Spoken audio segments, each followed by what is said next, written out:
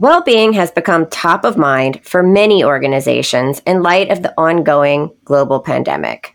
But leaders and employees alike still struggle with how to move beyond health and wellness programs to truly making well-being a part of the employee experience. Deloitte surveyed 6,000 professionals across the globe for its 2021 Global Human Capital Trends Report to find out how organizations can position themselves to thrive moving forward. One important trend that emerged is that integrating well-being into the flow of work will be vital in a post-COVID world. This is the Work Well podcast series. Hi, I'm Jen Fisher, Chief Wellbeing Officer for Deloitte, and I'm so pleased to be here with you today to talk about all things well-being. I'm here with Erica Volini, Deloitte's Global Human Capital Leader, and Colleen Reilly, a PhD candidate and teaching professor at the University of Denver with over 20 years' experience serving as a catalyst for positive change for individuals and organizations.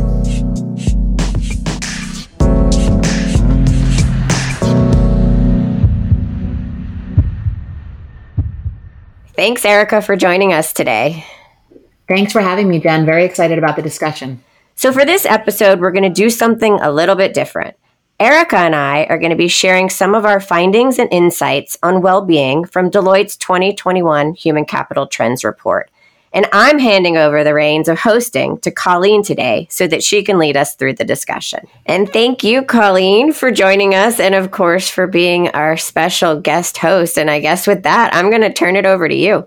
Thank you, Jen. I'm just really honored to be here speaking with you both and really looking forward to unpacking some of the key findings from the human capital trends, specifically designing work for well-being. Honestly, that title just even makes my heart sing. I've been in this industry for, over 20 years, and it's always felt like, organizations said well-being was a priority, but once you got in there, it really wasn't. And it just felt like rolling the rock uphill, and just when you believe you've made it, the rock rolls back downhill. It's like the old tale of Sisyphus from Greek mythology. So I'd love to just start with a kind of a big broad question. Has well-being adoption within the workplace finally arrived? Is it really going to be a strategic priority? So, Erica, I'm going to let you start with that question because I probably have a biased answer. I think that the answer is unequivocally yes. In our 2020 Global Human Capital Trends Report, well-being came out as the number 2 trend, only following belonging, which to me is inextricably linked to well-being.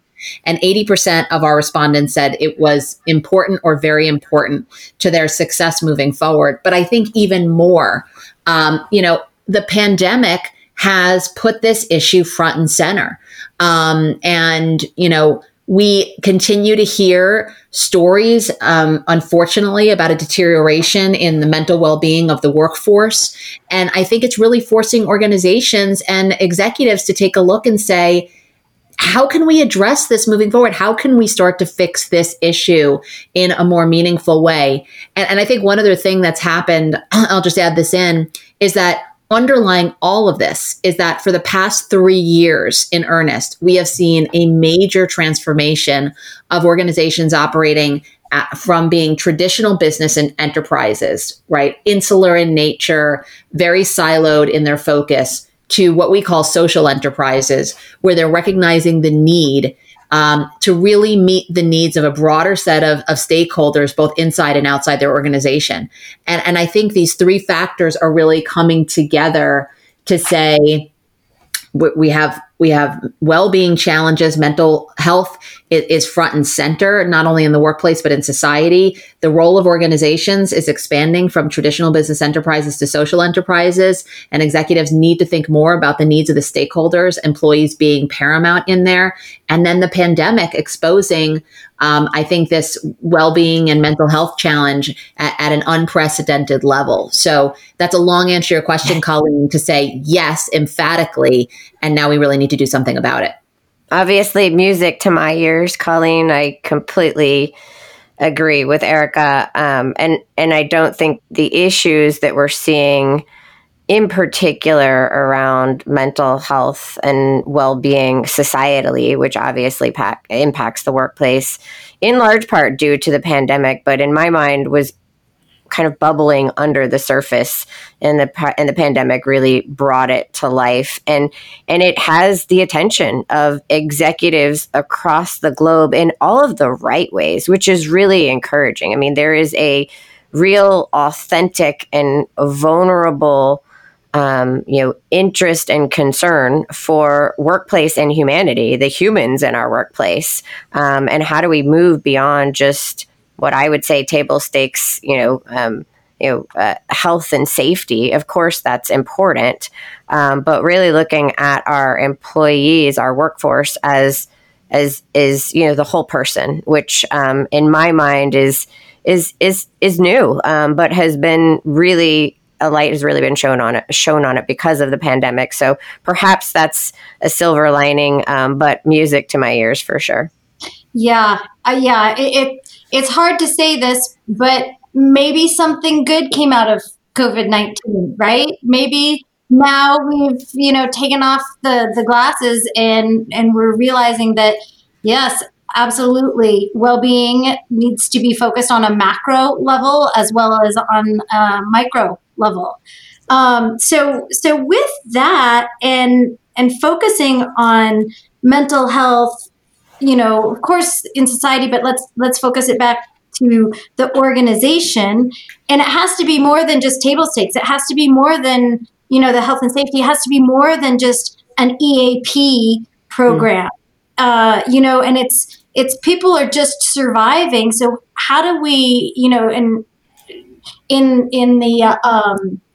the report, it talks about this thriving mindset. So how do we do that crosswalk with organizations so they understand it's more than a call line on the EAP, and it's more than just getting up and surviving the day and the week, but really it is about adopting this new mindset for thriving. Like, where do organizations even start, or what have you seen?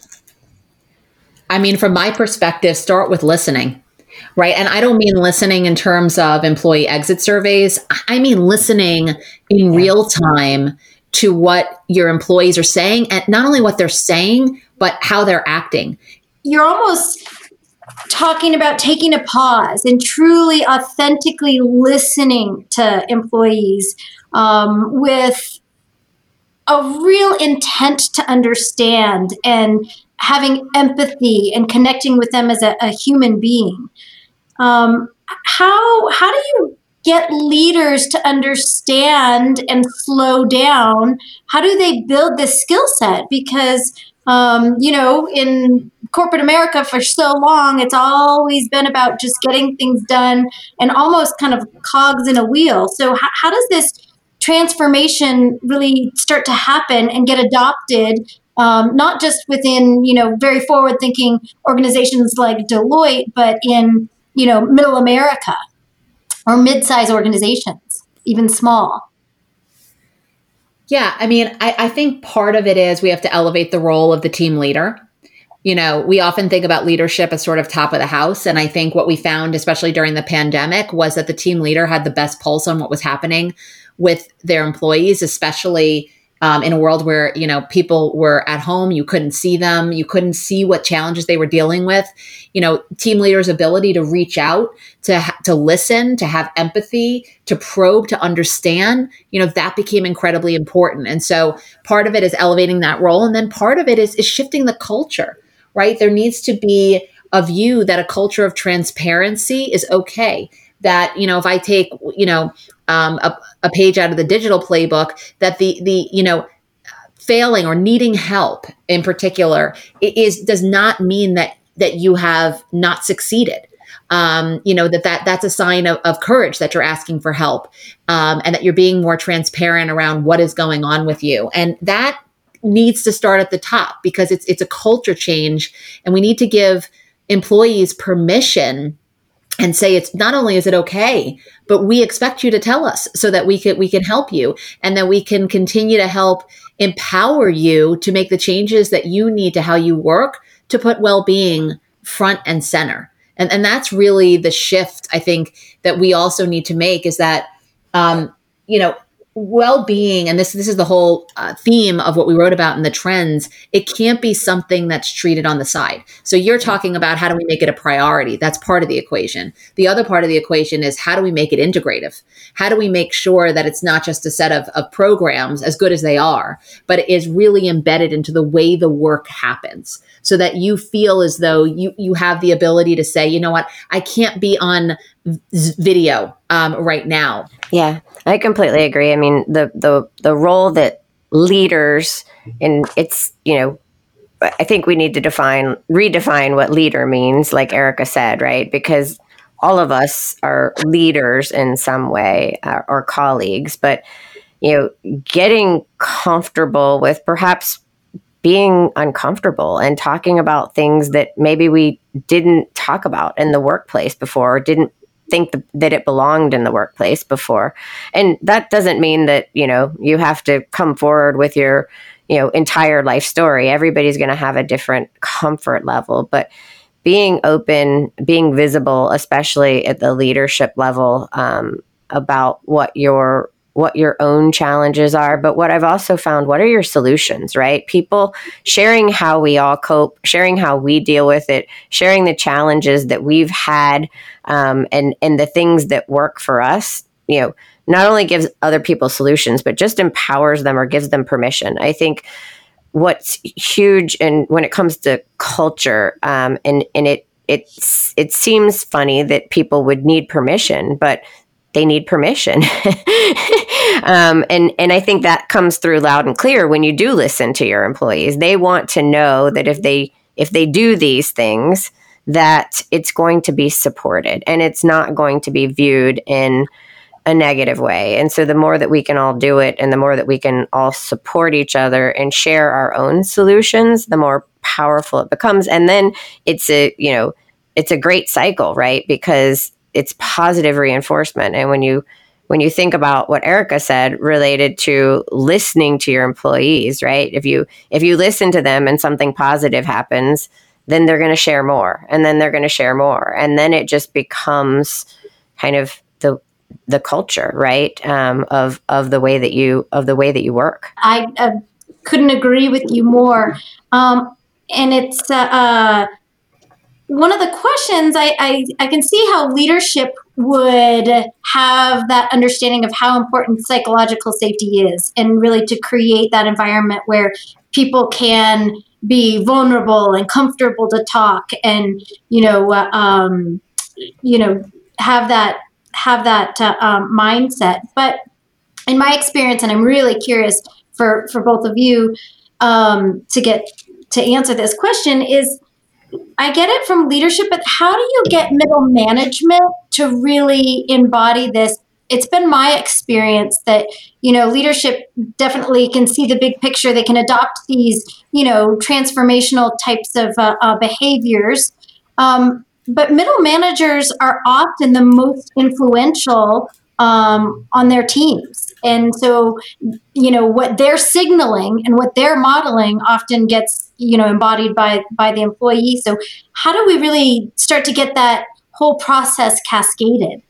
This is about putting the human at the center. And so if you get this right, and to get this right, this is a positive for everyone, right? And so, designing well-being into work, in a lot of ways, the whole thinking behind it and the research behind it is so that it is, it's part of what we do. It's not left up to the leader or the middle manager or the employee or anyone. It's designed into the work itself. And while that might look different for different people in terms of what their needs are, the experience should be somewhat consistent. And so it's not if I have a manager that believes in it or understands it, right? It just is, right? And so, I mean, of course, that's the long-term end goal. And so how do you get there? You have to change the mindset. You also, I mean, this isn't just about minds, right? This is about heart too, right? And that's not always something that we have tried to win in the workplace over time. It's a fairly new concept around winning the hearts, right? And so this is a head issue and a heart issue, and I think that's how you get to middle managers and to everyone. Quite frankly, they're human too. They have needs too, and they're feeling it too. Not only are they seeing it in the teams that they lead and understanding that something needs to change and something needs to be different. But, I'm hearing, the drumbeat loud and clear from all levels of the organization that everybody's feeling it. And maybe in a way, the pandemic has been a great equalizer in that, some of our prior ways of coping or working changed so drastically that it kind of even this, put us all on a level playing field in some way so that we could be authentic and vulnerable and look at things in a different way. But, everybody's feeling it. And so I think we need to appeal not to just changing the minds, but changing the hearts, which feels a little esoteric. I understand, but it's true. Yeah, I think that you just contextualized it really well. And kind of the takeaway for all the listeners is really putting the human first. Put it in performance management, tie rewards and recognition to it. I mean, let's get, make succession planning criteria, have this as a part of that. That's the way to help managers and team leaders understand this is a priority and it's going to be taken seriously. I mean, when it's a category in your performance management reviews, when recognition is provided for those individuals who are really modeling it, and those people get either, recognized by leadership or some type of monetary reward. And then, making sure that when you think about who are going to become your next leaders and the path forward, this has to be part of the criteria, right? And that's those are some of the best ways to affect change at that level. But by the way, I think a lot of team leaders really do want to do this because they're seeing the impact of these challenges on their ability to get work done. And so I think we are seeing the team leader embracing this need to focus on this issue. But, if we get down to brass tacks, the way you're rewarded and your ability to continue to accelerate in the organization are always great motivators for any kind of behavioral change that needs to be driven. Well, I learned that from Erica, I have to be honest. Yeah. I mean, you guys are like a dynamic duo. You're so powerful with your thoughts and with your words. And the fact, if no matter what level you're at, you are a human being. And when we all put the human first, it is about winning the hearts and minds of our people so we all can do great work and designing it into the work itself. So thank you for that. That was really kind of inspiring. And it also just then leads to another question for me as you're doing this and you're putting the human first and you're, really focusing on winning the hearts and minds of your people. I also look at one of the titles in the report, and it says the end of work-life balance. And for so long, everybody's been so excited to try to achieve work-life balance, which is nearly impossible. So how does that fit in and unpack what that really means?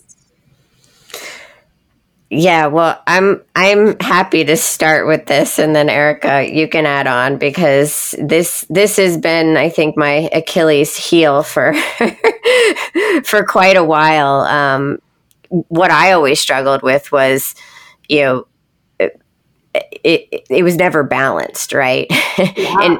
and there perhaps shouldn't be the expectation that it should be balanced, and And if, perhaps my definition was always very literal about work-life balance, but, having it never feel balanced also felt like I was doing something wrong or I was failing.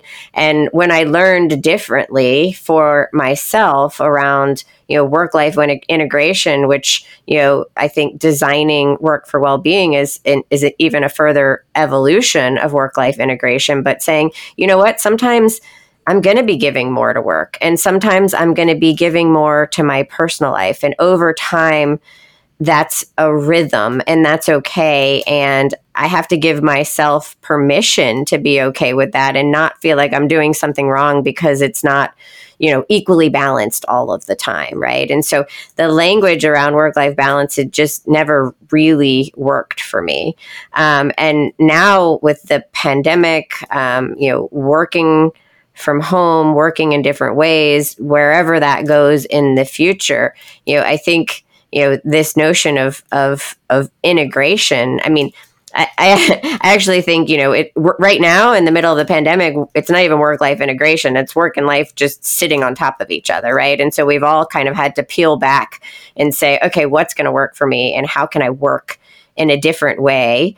And what's kind of my own personal work style versus those of the people on my team? And how do we set, behaviors and how do we agree to behaviors and norms of the way that we're going to work so that everybody, so you're not online 24 hours a day and you don't feel like you have to be online 24 hours a day. You know what the expectations are of you and you're having really good, healthy dialogue about it as colleagues, as teams, as an organization. And so I just think, this notion of balance prior to the pandemic, but even now, it needs to go away altogether because it's just not reality. Yeah, I mean, I couldn't agree more. The first thing I think of when someone says balance, and maybe it's because I have a 2-year-old son, is a seesaw.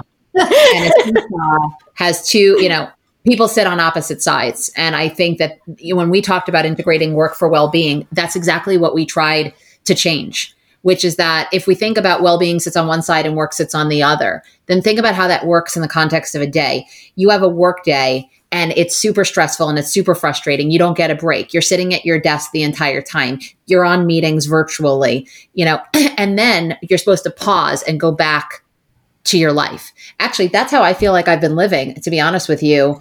And I've been working really hard against that. I'm in my office. It's closed. The door is closed. I've been here since 6:30 in the morning, call after call. And honestly, the bell's going to hit at 3:30 p.m. My nanny for my son's going to leave and I'm going to shift into life. That is just not reality. And so, how do you find ways as you're looking at the work to give people breaks? And it could be small things, right? It could be things like formalizing a policy where 30-minute meetings are set at 25 minutes and 60-minute meetings are set at 50 minutes so that people just have natural breaks to get up. It could be about being more formal around when you have to be on video and when you don't.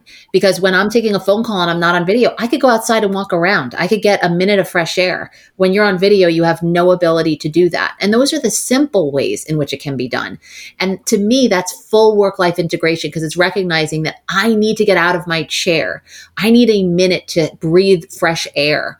And I need to do that in the context of the fact that I have 5 calls that I need to get done in the course of my day. And again, these are simple examples, but I think in this instance, let's not try to make this some, grand program and transformation. I think, and that's why I say listening and empowering employees to help make these changes is almost the best way to do it, because we will find these examples and then we will find out what works. And then, and the team leaders, going back to that point, can model it.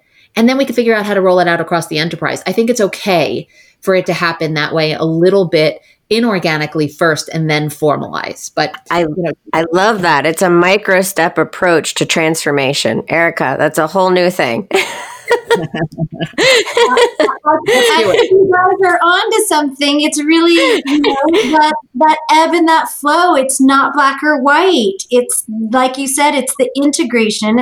It's not putting these unrealistic expectations. I love the fact that Erica, you talked about these natural breaks and then actually role modeling it, by maybe not being on camera or, going outside and getting that fresh air. I think that it definitely speaks to role modeling and changing the mindset of how we can integrate and get through this and keep our sanity.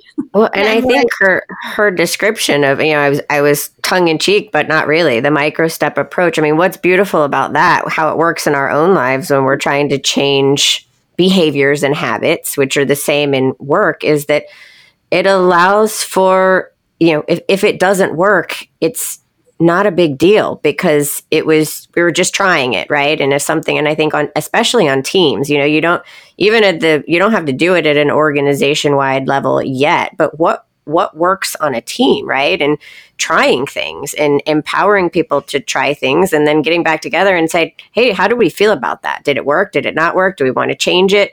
Actually allows for, that's kind of the innovation process too, right? At the same time, like, let's try it, see how it goes, and let's adjust or say that it didn't work and try something else.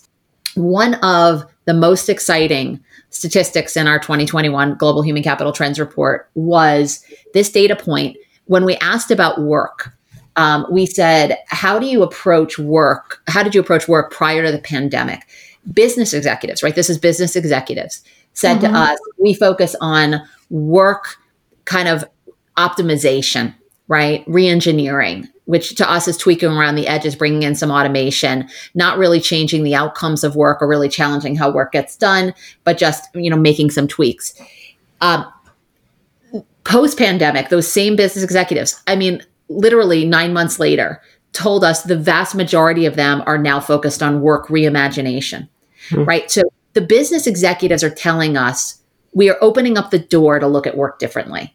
At the same time, we have this backdrop of well-being issues, mental health, real challenges that are out there, right? This is the moment. And I think that's the other point, is like we are at a very unique moment in time. We should not let this time pass us by. And I feel really strongly about that because I've never seen the door open this wide in terms of how we view work like I am right now. That's fantastic. How do we not let that door close? How do we get this socialized, outside of, just some really open-minded, innovative leaders and help it become the norm rather than the exception? Yeah, I think it goes back to everything we've talked about, right? Let's start by looking at the data. Let's see what listening tools we can put in place, what our employees are telling us. Let's take a look at the team leaders and find a couple who are bold and ask them to pilot and take this kind of micro-based approach. And let's make sure that HR and IT and the business are all at the table together. That's the third point, which we haven't talked about yet, which is that this has to be done across the enterprise. If HR is in the driver's seat, and I love HR, right? So this is not about alone. Thank you, Erica. I want to be really clear on that. It cannot be done, right? Many of the solutions that we're going to find are going to have everything to do with digital. We need the chief digital officer, the chief information officer, the chief technology officer. We need them at the table. This has to be integrated into the work, and that has everything to do with the business and operations, and they need to be at the table. So, the last thing I would say is to put an infrastructure to actually make this more formal. Set up governance right now that involves those stakeholders working together. By the way, that's such a powerful message also, because now it's not a program, right? An HR program that's off to the side. This is something that is now embedded and supported by a cross-section of the leadership team. So that's the last point I would make on how to make this actually happen. That's fantastic. So when you look at the chart in the trends report, figure 2, where workers are prioritize transforming work for well-being more highly than executives. So we still have some work to do to get those aligned, right? Yeah, I mean, I think we absolutely do. I think that is shifting and will continue to shift. I think that much of what we've talked about in this conversation today is how we get them there, right? I mean, what Erica just said about bringing a cross section of the executive team together to the table to get behind this, starts to change the minds. But even the outset of this conversation, in a recent survey that Deloitte conducted with Fortune, with CEOs, they found that 98% of the CEOs surveyed said that employee mental health is going to continue to be a priority long past COVID-19, right? So I think, depending on who you talk to and when you talk to, right, isn't that true with every survey? But you're seeing the mindset shift. I think what a lot of organizations and leaders are grappling with is kind of the how, and then how do I prioritize it on top of everything else that's going on, right? And so, but it goes back to also listening to your employees, right? If you're truly listening to your employees and they're prioritizing it in one place and you're prioritizing it in another, I think as a leader, you have to step back and say, okay, why are we prioritizing it differently? And let me dig into that and understand that a little bit more. And it might be different for every single, it will be different for every single organization. Right. I think that the biggest takeaway is the conversation has started. Yep. And, with your global trends report, now it's getting backed up by, research. And so it's just going to, we're just at the beginning, but it's so exciting. And I think I'd love to kind of unpack how you have in your capital trends, how important the emerging priorities are for kind of a little bit of what you've already said in terms of the individual, the team, and the organizational. Because for so long, it's always just been siloed and everything has been a top-down approach. But can you talk a little bit about how we can build well-being into all the actions, policies, mandates in all these different levels, and what does that really look like? And with like your organization or very large organizations, it's going to look different than maybe an organization that just has a wellness coordinator level that wouldn't really even know where to start. Yeah, I mean, Colleen, you hit on the main point, which is that this can't be done through one channel alone. It has to be done across different levels of the organization. It has to be done in different ways. And that's what we tried to capture in the matrix that we created in the Global Human Capital Trends Report. Is we have to look at this from the technology standpoint, the organizational standpoint, the policy standpoint. We have to take a look at every potential lever that can be pulled. And we have to stay away from trying to address this through programs alone.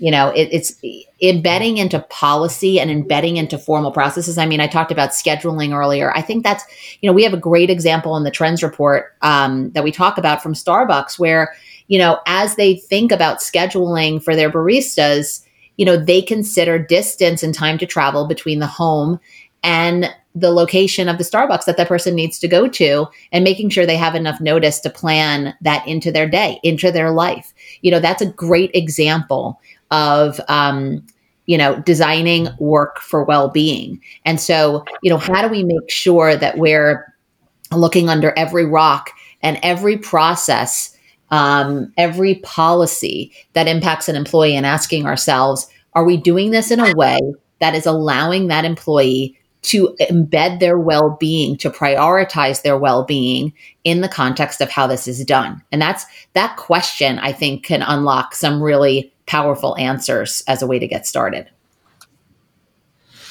Yeah, that is a really powerful question. And I think that the piece of it, right, is, I mean, you talk about individual, team, and organizational. So you have to have all three of those working together for this to work.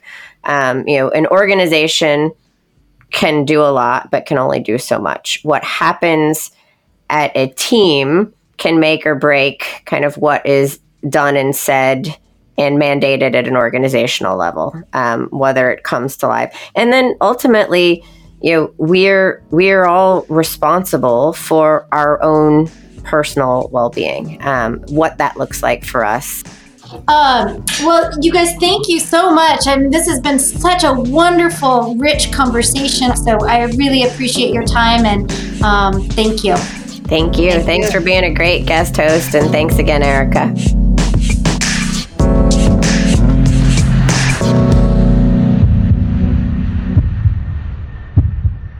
I'm so grateful Erica and Colleen could be with us today to talk about integrating well-being into the flow of work. And thank you again to Colleen for being an amazing special guest host today.